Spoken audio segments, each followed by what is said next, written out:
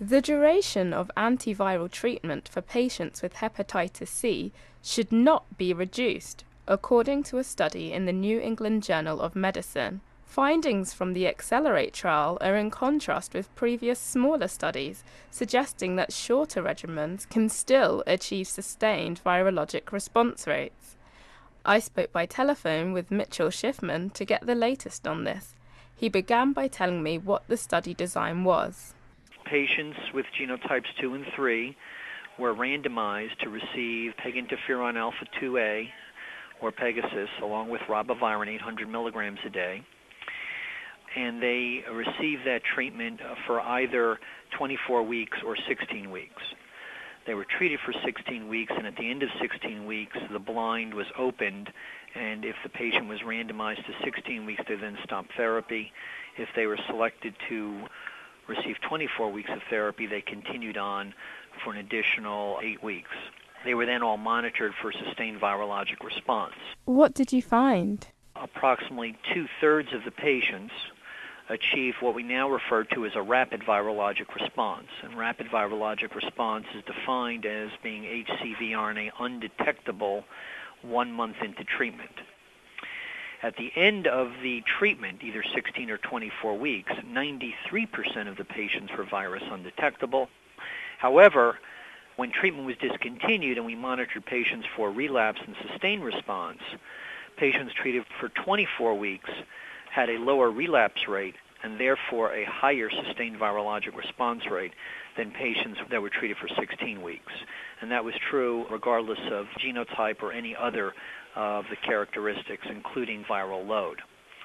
Individuals with very low viral load, the difference between 16 and 24 weeks was very small, but there was still a 3% difference.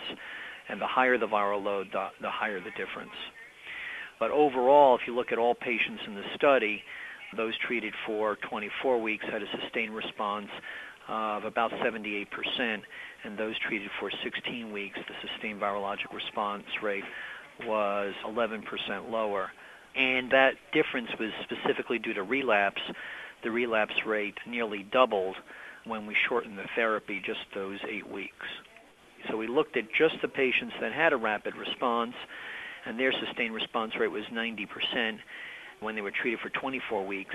But the rapid responders that were treated for 16 weeks, their sustained virologic response rate was 82% and 8% difference.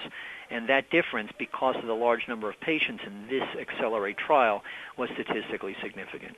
Using the 24-week treatment is likely to be better than using the 16-week treatment. Was there any evidence to suggest that using an even longer treatment would be better?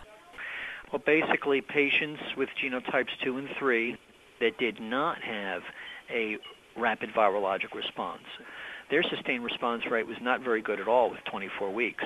It was only 49%. And that raises the issue, should these patients be treated longer than 24 weeks, because their relapse rate is very high. We know that duration of therapy is very important in preventing relapse. The longer you treat patients, the lower the relapse rate. If you back off on therapy and you stop sooner, the relapse rate is going to be a little bit higher. And so studies looking at treating those slower to respond genotype 2-3 patients with a longer duration of therapy are now being planned. How long were the average durations of virological responses? Basically, sustained virologic response is defined as being virus undetectable 6 months after you finish treatment. That's been the standard definition of sustained virologic response.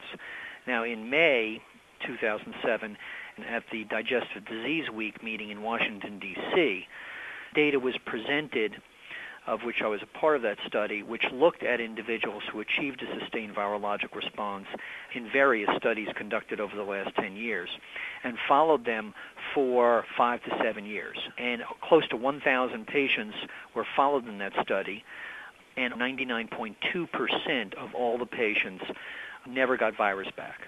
And therefore, we concluded that if you do achieve a sustained virologic response, you're essentially cured of hepatitis C. Did you have any unexpected findings? I think the main unexpected finding in the Accelerate study was the very poor sustained virologic response rate in those genotypes 2-3 patients who did not achieve rapid response. One of the things we've learned about treating hepatitis C in the last couple of years is the most important thing in predicting sustained virologic response is how quickly you become virus negative. And if you become virus negative very quickly after treatment is initiated, within 4 weeks, it doesn't matter really what genotype you are. Your sustained response with the appropriate duration of therapy is very high, 90%. And the later you become virus negative during treatment, the lower is your sustained virologic response rate. The other thing I think this study points out again, when you shorten therapy, you increase your relapse rate. Therefore, you reduce your sustained response rate. With the findings, knowing that using a 16-week treatment is inferior to using a 24-week treatment, Right. Do you think there would be any clinical implications? Well, I think the main take-home point from this particular study is that you should not arbitrarily shorten therapy in patients with genotype 2 and 3. You will sacrifice sustained virologic response if you do that. And therefore, if the patient is tolerating therapy, the optimal duration is 24 weeks, and you'll do the best with those patients if you treat for 24 weeks. If you shorten therapy, you're not going to do as well. That was Mitchell Shiffman of Virginia Commonwealth University Medical Center. For the Audio Journal of Medicine, I'm Nicola Solomon.